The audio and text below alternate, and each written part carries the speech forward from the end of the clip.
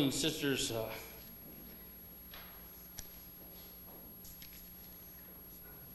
is there some other button I need to push? I don't see a green light. Power button, maybe? Yeah, that'll work. Yeah, power button. That'll work. All right. So I'm a little off my game.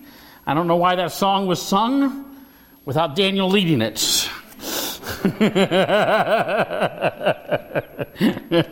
But we'll make it all right. I appreciate Eli leading our songs. He does a great job. We have this congregation. You don't go to other places. Sometimes you may not be aware how blessed we are with how many song leaders we have in this congregation. We are a blessed congregation in that sense. So, if you have a song leader, just let them know. They don't get maybe all the praise that they deserve. Let them know how much you appreciate their leading the songs. Dick did a great job this morning, and all of the men just do a wonderful job. If you would please turn to Exodus chapter 17. Exodus chapter 17. That will be our passage that we will be spending the majority of the time in, only because this is the one that we will be exegesising. That's a big word for those of you who may not have heard it before. I remember the first time I heard it, it came out of Ed Dyke's mouth. He says, we're going to exegesis this passage. And that sounded really really wrong, doesn't it? Exegesis just sounds like the wrong thing to say, but it's EXGESIS. So it's a word meaning basically that we're going to dissect the passage. And so what I like to do is just read that passage. Let's start with Scripture because I believe this will be pleasing to God when we are in His Word. No one can say it better than Him. Amen. Verse 8. Exodus chapter 17, verse 8. Then Amalek came and fought with Israel at Rephidim. So Moses said to Joshua, choose for us men to go out and fight with Amalek. Tomorrow I will stand on top of the hill with the staff of God in my hand. So Joshua did as Moses told him and fought with Amalek, while Moses, Aaron, and Hur went up to the top of the hill. Whenever Moses held up his hand, Israel prevailed, and whenever he lowered his hand, Amalek prevailed. But Moses' hands grew weary, so he took a stone and put it under him, and he sat on it, while Aaron and Moses held up his hands, one on one side and one on the other side. So his hands were steady until the going down of the sun. And Joshua overwhelmed Amalek and his people with the sword. Then the Lord said to Moses, write this as a memorial in a book and recite it in the ears of Joshua, that I will utterly blot out the memory of Amalek from under heaven. And Moses built an altar and called the name of it, The Lord is my banner, saying, a hand upon the throne of the Lord. The Lord will have war with Amalek from generation to generation. This is by no stretch going to be a new sermon for, I don't believe, anyone in here. You're not going to hear something from me and you're not going to be going, oh, I never heard that before. And quite frankly, for most of us, if we do hear that, we should be asking the preacher what they're saying, because quite frankly, there's not a lot that we haven't heard. We may hear it presented in a different way, and I like to do that sometimes. But again, this is not going to be one of those sermons where you're going to walk away going, oh, wow, that was fascinating. I never heard it presented that way. It's a very straightforward lesson. But sometimes I believe it's important for us to have those straightforward lessons. Those lessons that are pretty much just plain and simple. This is what you should be doing. Are you doing it? A passage that we're reading where we go, all right, this is what God wants me to do. And we evaluate our lives in a very simple tone. And go, am I doing this? God does not want to present us with something that makes us go, well, I'm not quite sure what He meant there. Now, there's passages I think we have that we're confused with, but for the most part, what we're looking at is passages that basically give us how to live life. So we're going to come away with this, I think, understanding just better about how am I supposed to live and how am I supposed to fight this fight? How am I going to raise holy hands in this war that I am in, this Christian war that I am in? To begin with, I would like to start with reading, with actually beginning at the end of this passage. I want to end on a positive note. If I finish at the last part of this, you'll see it's not maybe the most positive thing. I want to end with a positive note. So let's just go to verse 16, and read verse 16 again.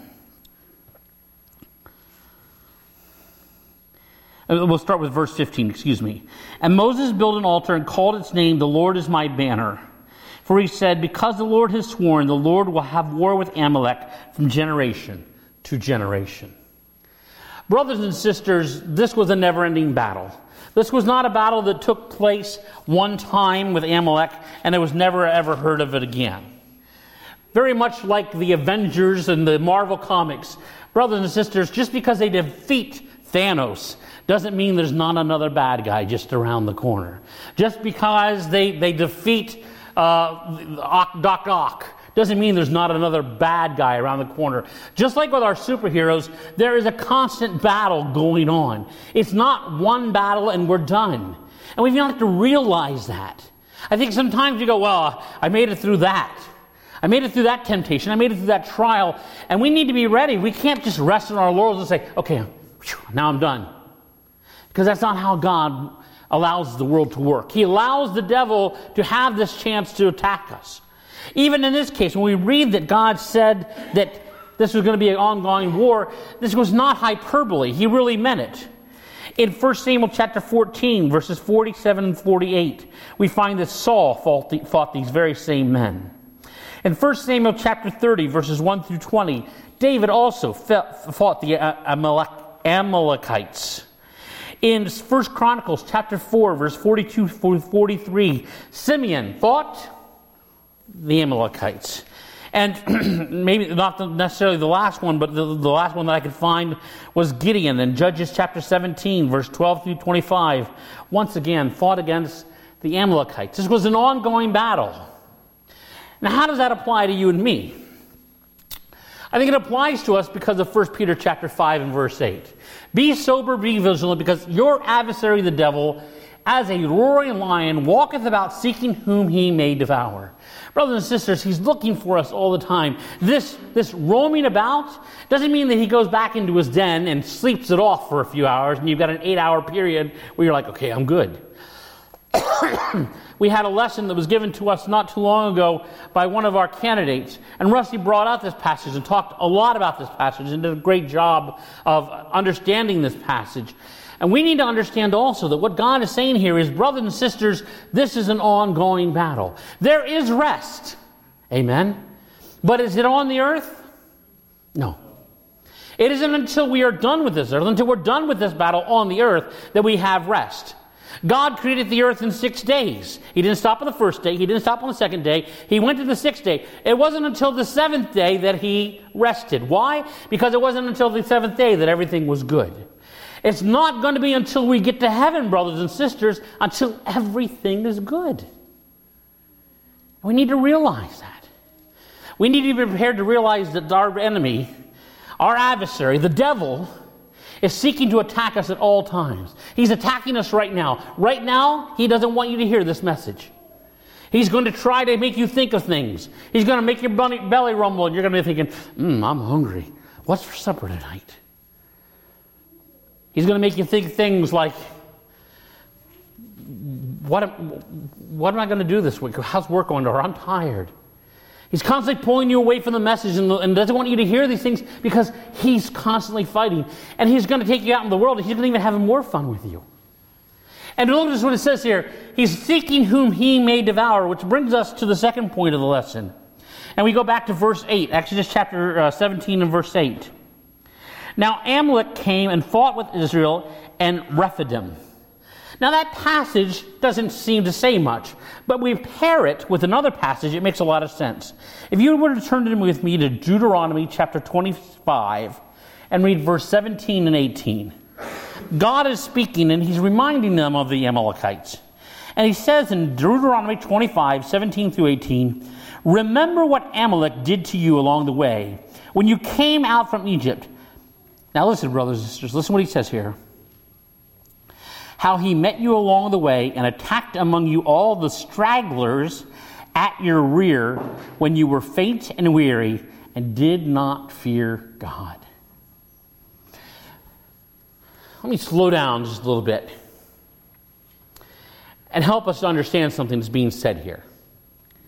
This is God using maybe it's not the words anymore. At one time, the smack. He's talking smack. right here. And is that right, Elizabeth and Joshua? Am I saying that right, or am I out of tune again? But anyways, he's talking about them. He's talking them down. Why? Because there was protocol in war. If you were going to go to fight someone, you didn't sneak up on them. You met them on a hill, and they on the other hill, and you called each other out. Think of the story of David and Goliath. A perfect example.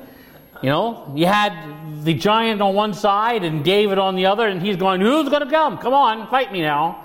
This was a respectable way of fighting. This went on for quite a few years, hundreds of thousands of years.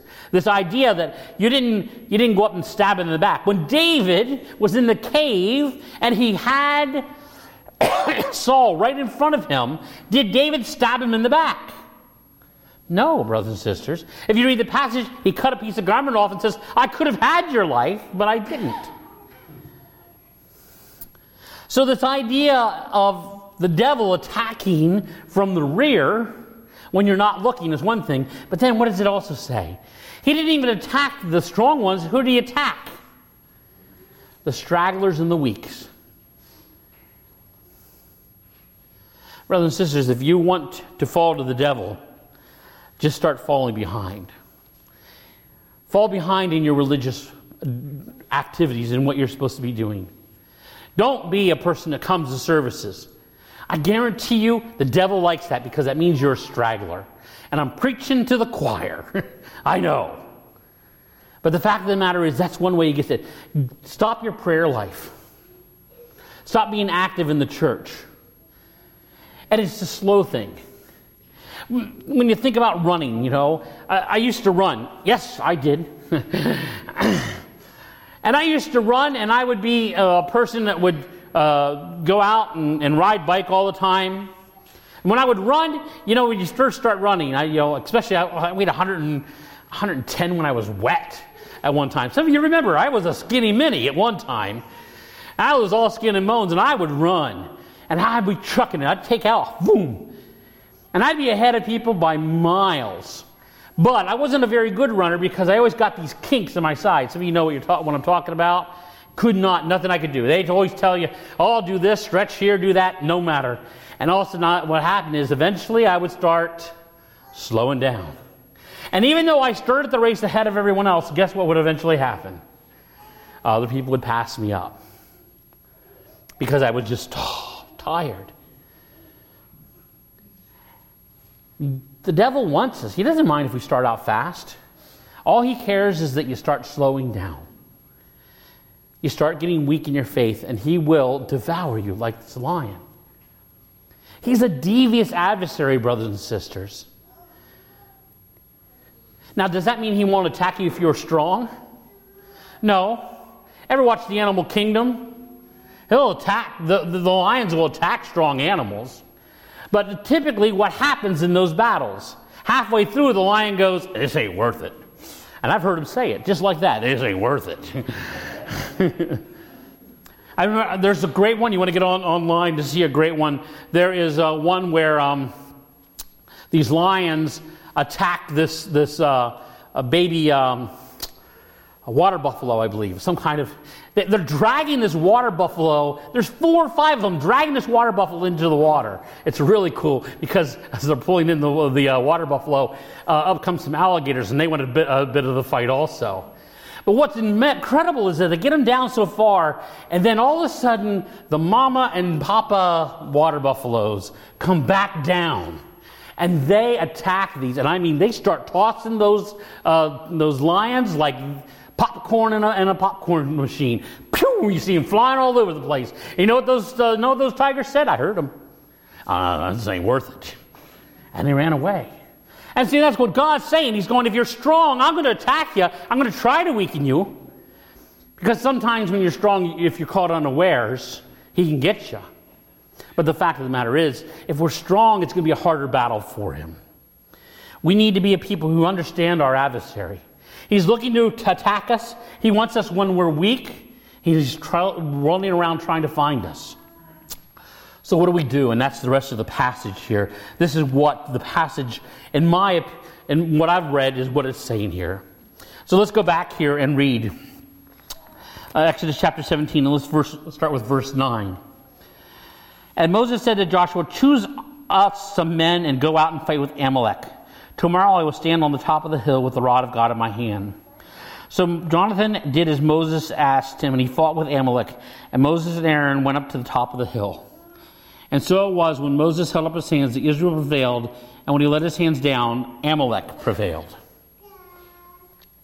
So there's a couple very simple lessons to be brought here.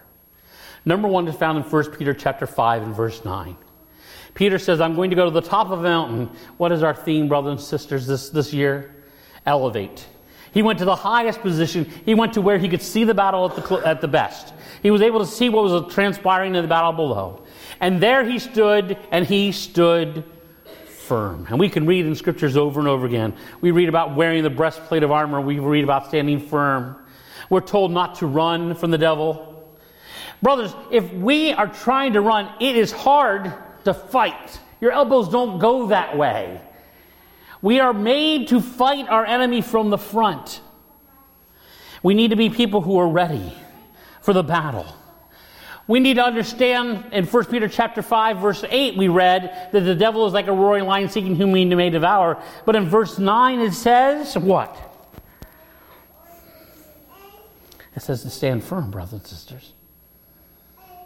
Be ready for him. We need to stand firm in battle and be ready for the devil. And we will be able to defeat him. Resist him, standing firm in your faith, and acknowledge that your brothers throughout the world are undergoing the same kind of sufferings. Number two, we need to fully rely on God. Psalm chapter 59, verse 17, "You are my strength, I sing praise to you. God, you are my fortress, my God, whom I can rely." He went up there, brothers and sisters, and he put up his arms. That's typically not how you go into battle. If you've ever been to a fight, you ever watch a boxing match, you don't see them going like this. "All right, come and get me, buddy. Come and get me." Because that's opening you up to be what? Punched in the chops, isn't it? But Moses wasn't doing the battle. Who was fighting? Was it Moses? Was it his strength?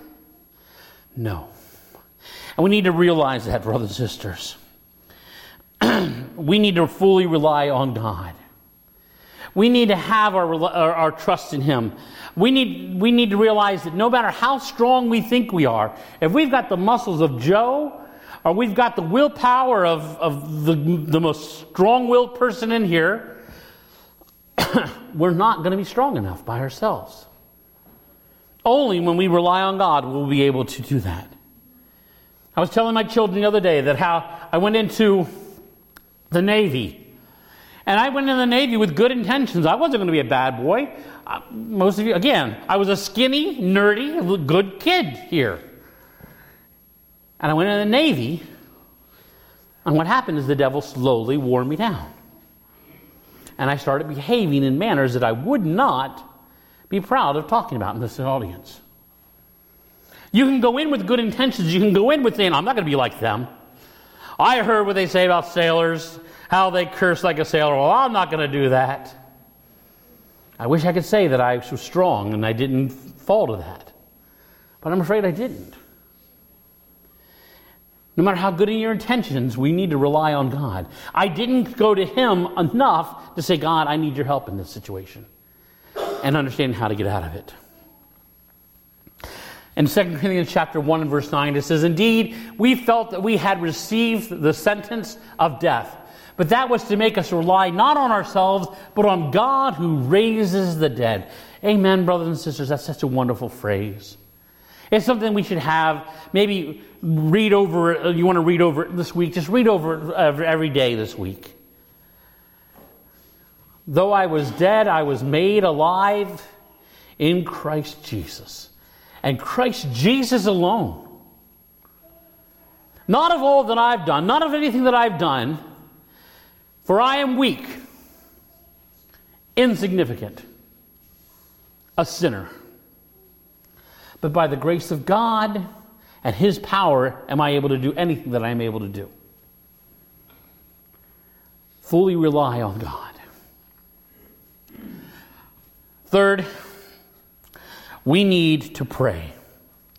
In this passage, it says that he lifted up his hands, and it reminds me of the passage from 1 Timothy chapter 2, verse 8.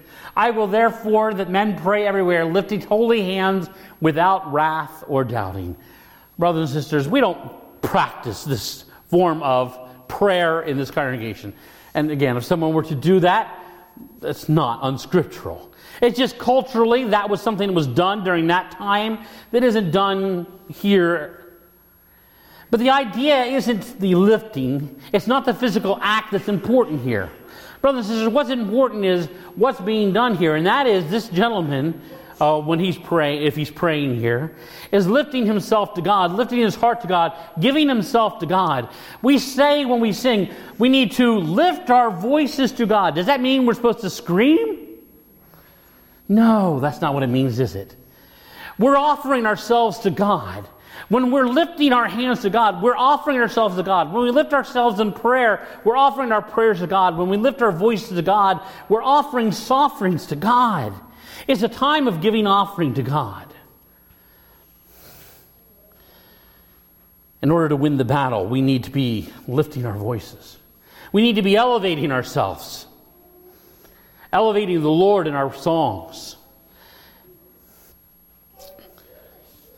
There's one more passage that I would like to go through. And it's found actually in Exodus chapter 17, and read verses 12 through 13. But Moses' hands became heavy, so they took a stone and put it under him, and he sat on it. And Aaron and Hur supported his hands, one to one side and one to the other side, and his hands were steady until the going down of the sun. So Joshua defeated Amalek and his people with the edge of the sword. The last answer to how do we defeat the devil is we need to elevate one another. We're going to keep that theme going. You're going to hear it at least a few more sermons that I know of. Because we want to get that point across, brothers and sisters. Elevating God, elevating one another, elevating ourselves, elevating our worship. We need to elevate one another. We need to lift one another up.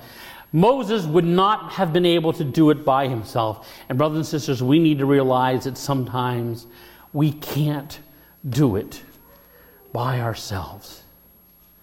Sometimes it's okay to have some people hold your arms up.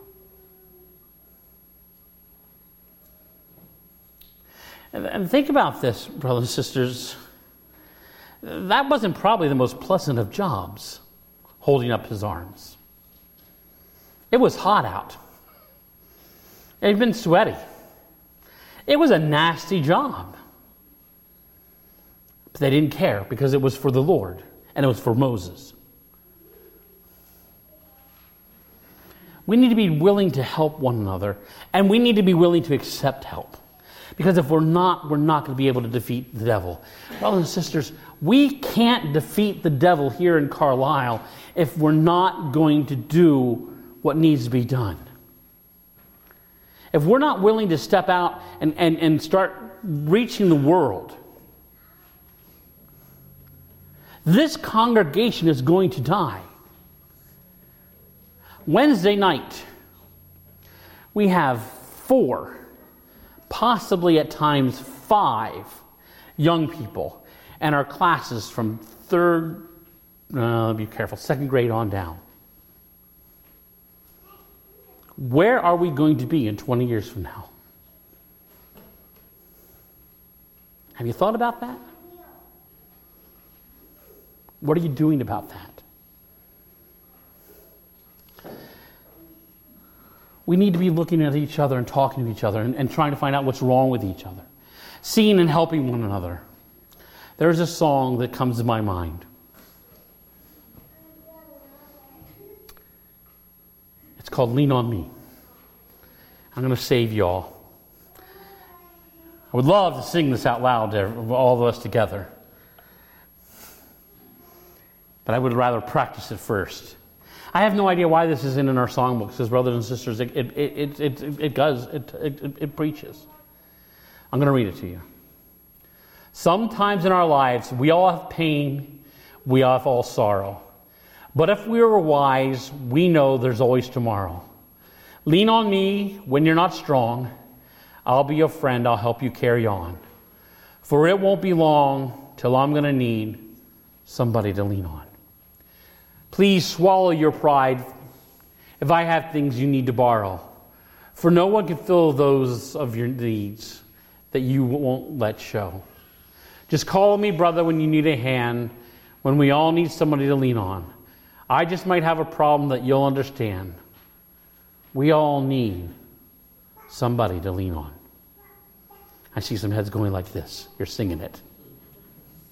It's a wonderful, wonderful song. And there's so much being preached in that passage. About pride, about humility, about depending on one another. Bob Jackways spent an inordinate amount of time putting together a list of where we can go to if we need help, if there's things we need to borrow. And yet I'm given to understand that no one's used that.